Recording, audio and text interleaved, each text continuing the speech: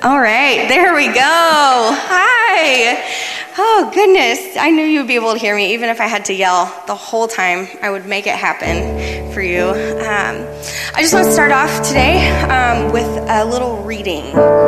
So instead of jumping right into the sermon and what God has to bring forth today, I just kind of want us all to take a minute, recognize Mother's Day for what it is. And I'm just going to ask if everybody would just take a deep breath. I'm going to read this and just try and be with these words now. It's called The Wide Spectrum of Mothering by Amy Young. It starts and it says, "To those who gave birth this year to their first child, we celebrate you. To those who lost a child this year, we mourn with you. To those who are in the trenches with little ones every day and wear the badge of food stains, we appreciate you. To those who experience loss through miscarriage, failed adoptions, or running away, we mourn with you. To those who walk the hard path of infertility, fraught with pokes, prods, tears, and disappointment, we walk with you. Forgive us when we say foolish things. We don't mean to make this harder than it is. To those who are foster moms, mentor moms, and spiritual moms, we need you. To those who have a warm and close relationship with your children, we celebrate you. To those who have disappointment, heartache, and distance with your children, we sit with you. To those who lost their mothers this year, we grieve with you. To those who experienced abuse at the hands of your mother, we acknowledge your experience. To those who lived through driving tests, medical tests, and the overall testing of motherhood, we are better for having you in our midst. To those who have aborted children, we remember them and you on this day. To those who are single and long to be married and mothering your own children, we mourn that life has not turned out the way that you longed for it to be. To those who step-parent, we walk with you on those complex paths. To those who envision lavishing love on grandchildren, yet that dream is not to be, we grieve with you. To those who will have emptier nests in the upcoming year, we grieve and rejoice with you. To those who place children up for adoption, we commend you for your selflessness and remember how you hold that child in your heart. And to those who are pregnant with new life, both expected and surprising, we anticipate with you. This Mother's Day, we walk with you. Mothering is not for the faint of heart, and we have real warriors in our midst today. We remember you. Didn't cry through the whole thing, so that's a win. Thank you, God, for mothers. Thank you for this poem. Thank you for this reading. Thank you for this wide spectrum, God, of women that you have called into your glory to be disciples, to be warriors. God, I just bless them today and every day. Lord, through the trying parts, through the parts where they just want to cry through and scream through and just rejoice through. God, I just bless them today and every day. Lord, we love you. In Jesus' name, amen. Whew. Yeah, thanks, moms. Thank you, Chelsea. So today, just kind of like we heard, it's not an easy day for everyone. I remember last year on Mother's Day, I read the same reading going through infertility treatments. And I remember it being a really difficult day, even though it had been, years of going through these, doctors saying no, no, no over and over again. And then to read this poem on Mother's Day, I was like, man, really, can we do anything harder? Like, this is really hard. And what we're going to talk about today is just this beautiful mom, begging for the crumbs of Jesus' ministry to heal her daughter. And, today, here I am, a month away from giving birth to a baby girl. Whew, now I'm going to cry. So, God is good. Mothers are good. You guys are good. This is a safe and beautiful community. Thank you. Okay, moving on. So, part of what we're talking about today, again, is this woman, this mom, who is desperate, and she's empty, and she's ready. And she's being vulnerable and brave in the presence of Jesus. And we're going to unpack this more as we move on. But if you are having a hard time on this day, or even if you're having a great time on this day, and it's a wonderful celebration for you, be encouraged by the vulnerability of this mom and the brokenness of her as a woman in the margins of society and of life. So today is a new series, Drawn to the Margins. We are out of seasons, which is where we've been throughout Lent, and now we are being drawn to the margins. And each week we're going to be talking about how Jesus conducted most of his ministry on the margins of society. He went to where it was hard. He went to where it was uncomfortable, where people who typically didn't go. And that's what we're going to talk about. So we'll throw up slide 1. It says, Jesus said to them, "It is not the healthy who need a doctor, but the sick. I have not come to call the righteous, but sinners." And that's in Mark 2. This is who Jesus is, and who he cares about. People that are far from the powerful, the people that the world despises and looks down upon or puts in their own separate box. And Jesus spent a lot of his ministry there, which is different than how Pharisees and other people were doing ministry back in his time.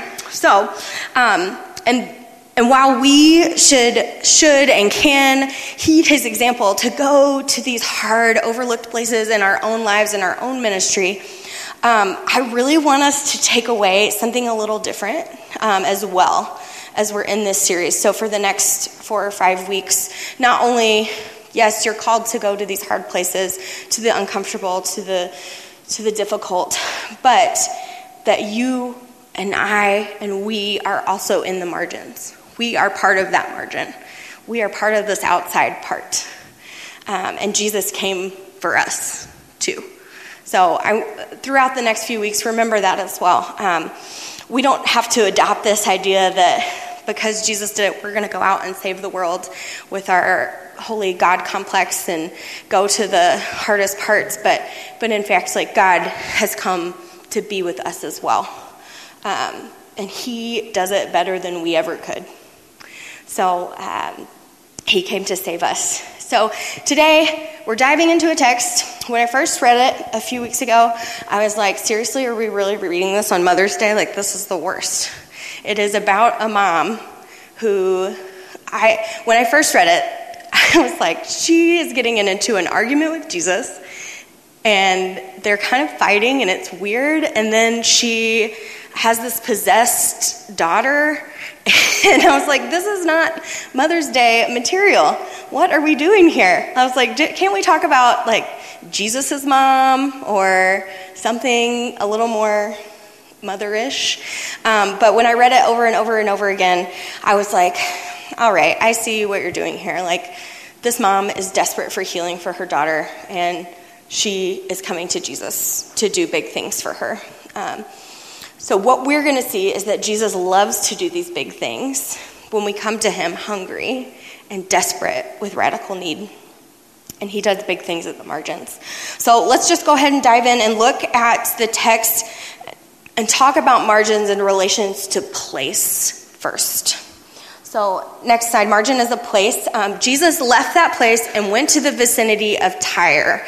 He entered a house and did not want anyone to know it, yet he could not keep his presence secret. So Jesus, first off, it's important that we see in the very beginning that Jesus went to Tyre. This was probably the furthest north that he ever went in his ministry. I'm going to go ahead and throw up that map that's next. So if you see Tyre in Sidon. It's at the very top here. And Jesus spent most of his ministry not up there at the top. You're going to recognize some of these bottom names up here. Jerusalem, Judea, Samaria, Galilee, all of the stuff. It's kind of further down. So this was the furthest that he made it up north during his ministry. And he had just spent some time with some Pharisees dropping truth bombs about how they were continuing to be really rigid and legalistic about eating these unclean and clean foods. And he was like, all right, we're done with this. Food is not unclean. Like, we're over this part now. And so he was like, I need a break from all of these crazy Pharisees for a minute. So he went to Tyre, and he's trying to get into this house, and he doesn't want anybody to know that he's there. So this area, Tyre and Sidon and Syria and Phoenicia, is primarily made up of Gentiles. So not a lot of Jews were there. And not a lot of Jews went there. It sent a message to everybody that Jesus went this far north and into a primarily Gentile area. This was also one of the very first times that Jesus included Gentiles in his ministry. Up until this point, it was mostly Jews that he was talking to and working with and teaching to. So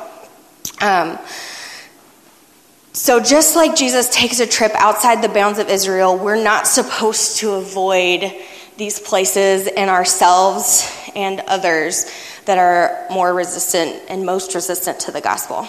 We have to go there anyway, in our own hearts and others' hearts.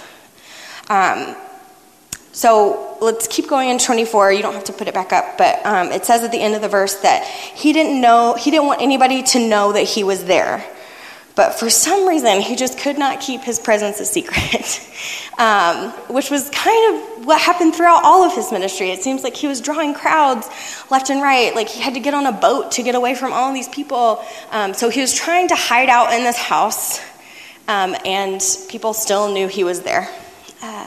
Just like if Jesus was present in your home, you would know it. And if he's not present in your home, you'd know that too. So in the beginning of Mark 7, before it starts where he went to Tyre, it says that he was talking about clean and unclean food, and he decides to act out now what he's been teaching the Pharisees. He was like, all right, there's no more unclean food, and I'm paraphrasing this, obviously. There's no more unclean food, and now he decides to be like, okay, let me teach you that there are not unclean people. And that's what this story is about, this mom, this Gentile, this marginalized woman. He moves from this theology of division and legalism and rules and all of this stuff to this ministry of relationship. And he does this by literally walking to the margins and visiting with this marginalized woman. So let's talk about margins as people. In fact, as soon as she heard about him, a woman whose little daughter was possessed by an impure spirit came and fell at his feet. The woman was a Greek, born in Syria and Phoenicia. She begged Jesus to drive the demon out of her daughter. First, let the children eat all they want, he told her, for it is not right to take the children's bread and toss it to the dogs. Mark 7, 25 through 27. So you can see where I'm like, all right, this is a weird answer that Jesus gave her. I don't want to give your food to the dogs, and basically kind of calling her a dog in this. But we're going to break it down. Don't worry. So she's a Syro-Phoenician woman. She's already on the margins of society because she's a woman. As most of you know, hopefully, just many, many years ago, and even still today, women are marginalized and treated differently. And this was especially true in her time. And then she's also on the margins of Jesus' ministry because she's a Gentile. So she's different than all of these other people, the Jews, and they looked at her differently.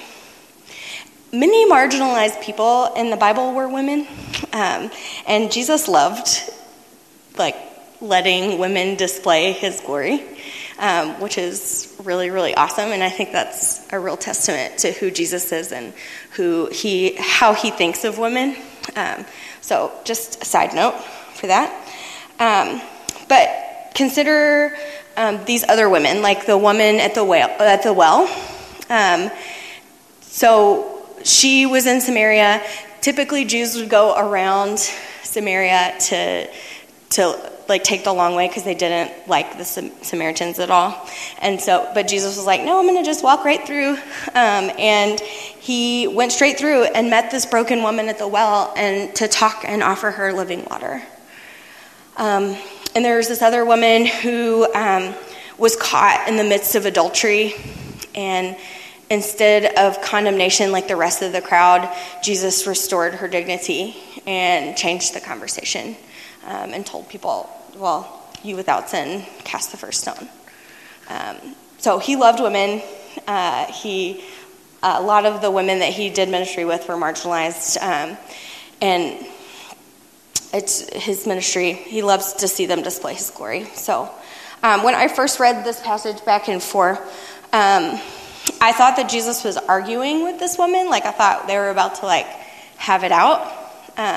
Just because of it felt rude to me, or harsh and, like, different than the way that Jesus talked to people typically.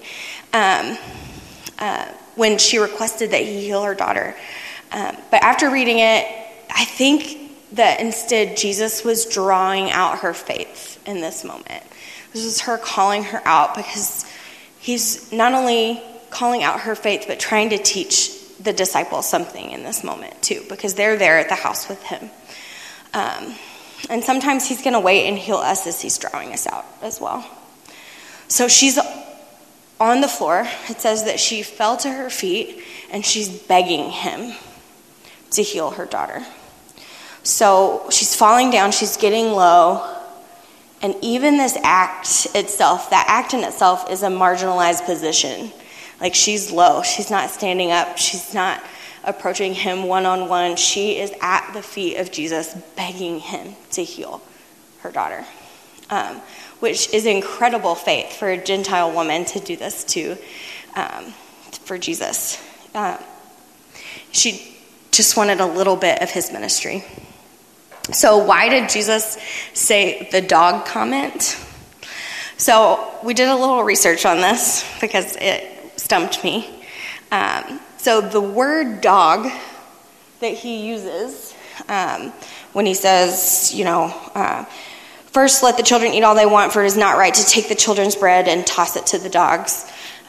It means little dog or house dog, domesticated dog. It doesn't sound much better, but typically when Jews say dog, it was meant as contempt. Like even in Philippians, it says, don't give dogs what is holy. It's typically an insult to do this. But that word was used more in a friendly term. He used this diminutive form of dog, saying, there's a place for you in this house, basically. And as I think through this encounter, I think that Jesus is showing, like, this is the moment where he's telling the disciples, pay attention. I have something to show you here. This is how you're used to relating to people. Like, tune in right now. God wants to encounter you with surprising people at the margins to show us our own discrimination, our own learning, and our own hope. And he had to, in this moment, teach the disciples the dignity of all people. Just like we talked about earlier, wiping away unclean foods, he had to use this woman as an example of wiping away unclean people. It's this, again, this ministry where relationship and theology kind of combine. So let's just keep going and press in as margins as a perspective. So she replies to him, Lord, she replied, even the dogs under the table eat the children's crumbs. Then he told her, for such a reply, You may go. The demon has left your daughter." So in verse 28, she calls Jesus Lord or Master in other versions. So she honors him in her response to his first thing, talking about the dogs. The question I have is, do we call out Lord when we're aching? Do we call out Lord when we're broken, when we're so desperate for healing? Is our first instinct to still call him Master and King and Lord? Maybe. Or is it our first instinct to run to the phone and tell someone else what we're going through? I had a friend in college who was like, "I keep running to the phone instead of running to the throne." You can use that. It's not trademarked. So is that our first instinct to call out Lord when we're hurting? And then she follows it up by saying, "Even the dogs under the table eat the children's crumbs." She was saying that even the crumbs of your ministry, even the littlest bit is enough to help my daughter, is enough. And even the smallest bit of you is enough for her healing. And we see this faith displayed time and time and time again in Scripture. In Mark 5, there was a woman who had been bleeding for many, many years, and she reached out knowing that if she just touched the cloak of Jesus, his clothes, not even his person, that it would be enough for her to make her whole. And in Luke 7, Jesus healed a centurion's servant, and the centurion was like, "I'm not even worthy for you to come in my house. If you just say that he's healed, he's healed." Knowing that Jesus didn't even have to come and see his ill servant. He could just say it. And that was enough. Their great faith for even just a taste, just a little of Jesus was enough to heal. And Jesus says the same thing to this mom. For such a reply, you may go. She's healed. Do we believe that Jesus is powerful enough to heal? That even just a little bit of Jesus is more than enough to believe the biggest things. My dad has been dealing with chronic pain for 4+ years now. Doesn't work anymore, can't work, has been in and out of surgeries, has so many different weird wires and things in his back now that it is crazy. It would take me hours to tell you everything that's been going on. Do we believe that it's enough, just a little bit of Jesus is enough to heal him? That's something that's been going on for years and years. That's something that I struggle with, daily when I talk to him on the phone. Is just a little bit of Jesus enough? Can I believe this today and tomorrow and the next day and day after day? Just, yes, Jesus, you are still enough. I believe that you could do this. In Luke 18, I'm jumping all over because the scripture that we're doing today it doesn't stand alone. There's so many things that are similar to this because I believe that Jesus tells similar stories to help get them through our thick skulls sometimes. Because mine is super thick and I need a little repetition to make it a little bit better. So he tells this parable about this persistent widow. And it's a widow that keeps going to this judge who's unjust over and over again, asking for justice, time after time. And this guy's unjust, but he finally is like, fine, I'm just going to give you what you want because I don't want you to attack me one day because I'm tired of listening to you. I'm just going to I will give you justice against your adversary. And then it says in the next slide, in Luke 18, and will not God bring about justice for his chosen ones who cry out to him day and night? Will he keep putting them off? I tell you, he will see that they get justice and quickly. God responds to the hungry, and he responds to the humble, and he's pleased when we're attentive and desperate for the Father's delights in meeting our needs. Another one in Matthew says, which of you, if your son asks for bread, will give him a stone? Or if he asks for a fish, will give him a snake? If you then, though you are evil, know how to give good gifts to your children, how much more will your Father in heaven give good gifts to those who ask him? So God, he is delighting when we're desperate for him. He would delight in giving us the crumbs of his ministry, even just a taste. But the elephant in the room, back from our main point of Scripture, we are the outsiders here. We are the dogs. We are the ones on the margins. Those that were closest in proximity to Christ, the ones that were following him day in, day out, they were the ones that needed the biggest heart change. Not this woman who knew that just a little bit of Jesus was enough. The significant faith of hers showed desperation, and it was beautiful in comparison to the Pharisees' ugliness just before in Mark. Right before. It was so ugly, and she's beautiful.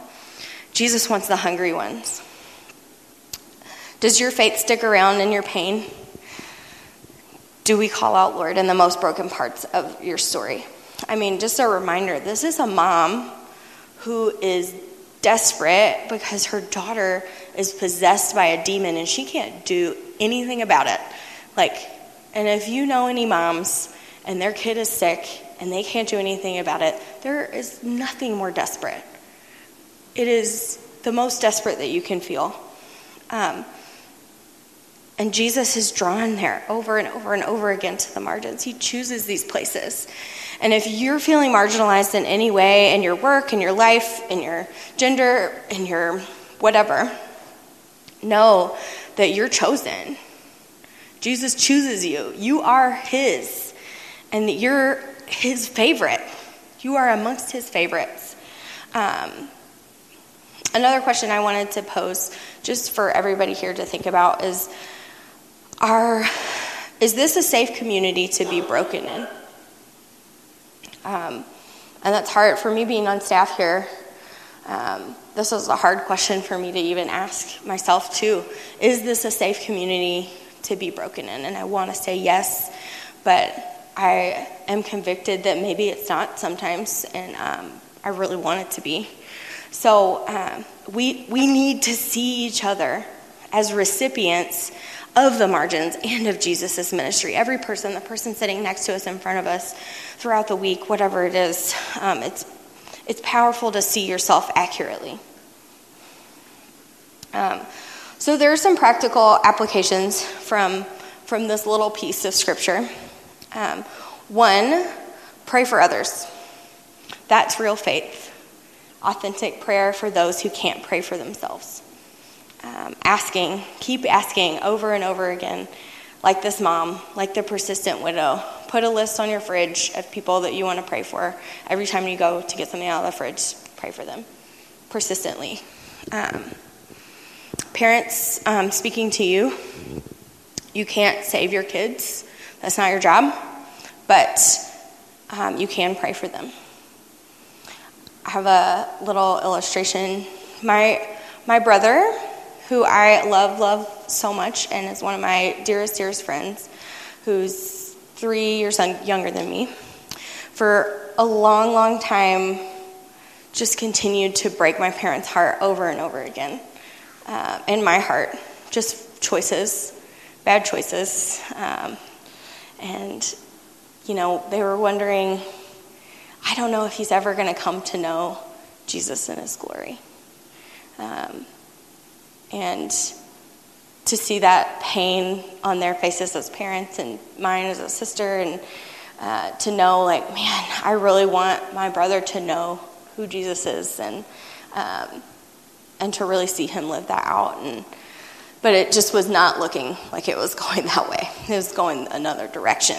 And then the Lord just kind of spoke to our family as a whole about the prodigal son, and not about how, my brother's a prodigal son, whatever. It wasn't about that. It was about how the family responded, and how the dad responded in that story.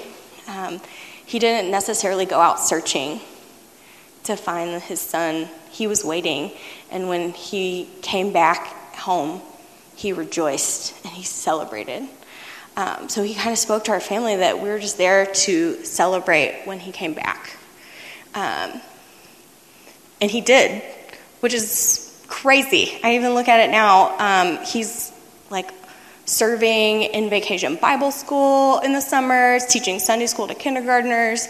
This man who was not even anywhere close to doing any of these things is now heavily involved in knowing and pursuing Jesus as his Lord and Savior.